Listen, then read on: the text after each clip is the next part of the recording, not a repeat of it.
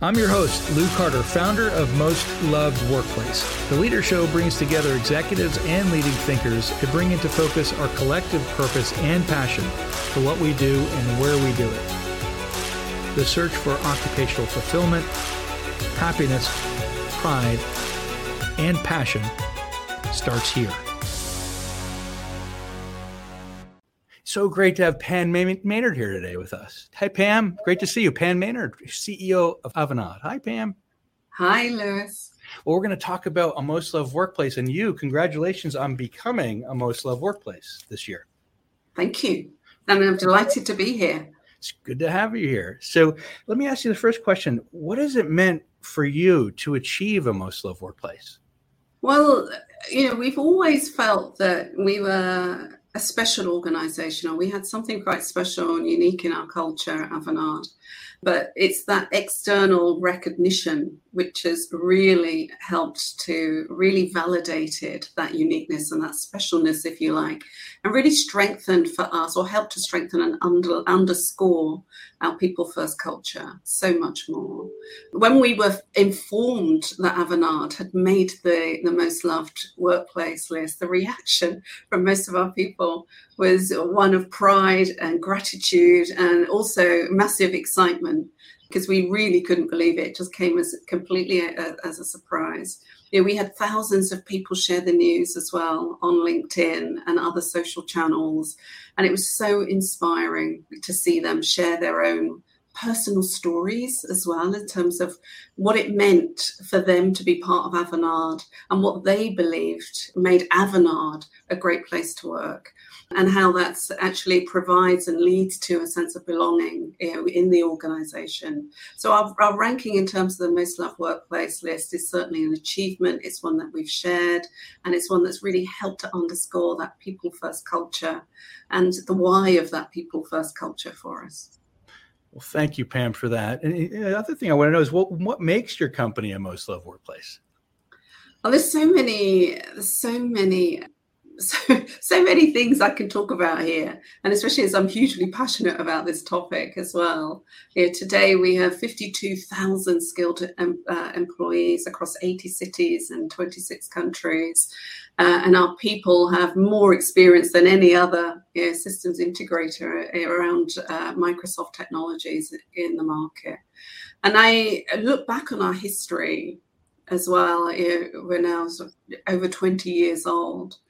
And just in terms of answering your question, three things stays top of mind for me. One, it's about uniting the organization behind a common purpose. Two, it's staying true and very focused on our culture of innovation. And then lastly, it really is all about a commitment to really raising the bar in the technology industry around inclusion and diversity. And so if I just go a little deeper on those three, from a purpose perspective, one of the first things that I did when I came into role was really to solidify our company's purpose, which is to make a genuine human impact with the work that we do. Our people told us really loudly that they want to know that what they are doing for our clients is making a difference in the world. And it isn't just about the technology, and it isn't just about bottom line results. They wanted to know that we were having real human impact. And it's that purpose that inspires us to look beyond the technology and at the human impact. For example, the work that we did at the onset of the pandemic, helping the NHS, the National Health Service here in the UK, to use technology to rapidly produce ventilators, as part of a consortium during the pandemic, or working with non-profits, which is a big part of what we do now, working with, for example, an organisation like UNICEF to increase the effectiveness of fundraising, again, so critical over the last 20 months, or even the partnership we've established with the World Health Organization, helping them to develop a digital platform which provides greater access to healthcare data, again, becoming hugely important over the last 20 months or so. And also, in terms of bringing the purpose to life and going beyond the work that, the work that we do, just in terms of our clients, it also embedding that into the culture. And so an example there was what happened in Avanade when George Floyd was murdered, we led a series of employee-led discussions around systemic racism and discrimination that attracted over 700 of our employees and gave everybody in the company the day off to reflect and grieve on the day of his funeral. When the pandemic hit as well, we uncapped the volunteering hours. So we allow our employees to volunteer. We lifted the cap on the number of hours so that our people could really support others around them, doing simple acts of kindness or work in the community. Those were two things that also become really, really important. When I think about innovation has run through the DNA of Avanade for as long as we've been around, so since 2000. And we're really, really committed to have innovation at the heart of everything we do and continue to stay committed to evolving what that means as we evolve as an organization. I don't think, I could get much of an argument that in today's world, the speed of change, there's only one speed, and that is incredibly fast in terms of when it comes to technology change. And our clients are just demanding more and more in terms of technology evolution or technology innovation in their businesses, helping them to invest in areas which suddenly, through the last couple of years, there's been a real light shone in terms of any technical debt or opportunity to harness more innovative technologies like data and AI to capture new customers, or even around security and privacy strategy. So having innovative ideas and offering innovation, even as a service for clients, has become really important, as our clients look forward and plan for the future. And one of the things that we had to react to was actually being able to pivot our innovation activities, which we do. So we normally do in-person innovation competitions and an in-person Innovate Fest. We had to pivot that very quickly to running those virtually. So preserving, if you like, that focus on innovation through the last 20 months has been really key. We've been able to do that by pivoting very quickly to virtual events. Still having clients at the center of those events as well has been very important. And therefore, for our clients, really helping them as well on that innovation journey. And then lastly, around inclusion and diversity. For as long as I can remember, both in terms of my career in technology, which is actually quite long now, and also my time at Avanade, the technology industry has really struggled to attract more women into STEM careers, more diverse talent into careers in technology. And as one of few Black female CEOs in the industry, I really do feel a personal responsibility to leave the industry in a much more inclusive and diverse way than I found it, which is why, we've made it a priority to build an inclusive and diverse team at Avanade, which starts with gender and race, but goes way beyond that. And we're really proud of the progress we've made and also the investments that we've made as well. So we've appointed our first Chief Diversity and Inclusion Officer, provided dedicated support to our numerous employee networks now, brought on leadership and development programs to help our leaders to become more inclusive leaders, and also looked at how we acquire talent, how we attract and acquire and bring talent into the organization, and looking at how we can remove bias in those processes as well.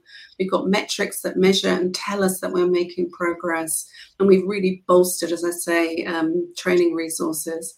And then we're also rolling out gender transition leave, so expanding the efforts at the regional level with programming as well that focuses on neurodiversity hiring, and then also ensuring social justice. So a lot going on within Avanade, but I say it's those three things which have been pivotal to making us a most loved workplace. That's outstanding that you're doing so many wonderful things, especially I hear with diversity, with inclusion, with neurodiversity. Incredible. So important for the world right now. It's essential. I'm so happy to hear this. It literally brings chills to me thinking that you're doing all these things, because this is, kind of the way the world is imprinted now. It's beautiful. Not just diversity, it's differences. We have to embrace these, Right. embrace them. I'd love to hear more about what you're doing with neurodiversity too. We have a special issue coming out on neurodiversity. So that's very special. We'd love to hear that as well. And the last question is, why do you place love for your employees as a top priority in your leadership, Pam, your specific leadership?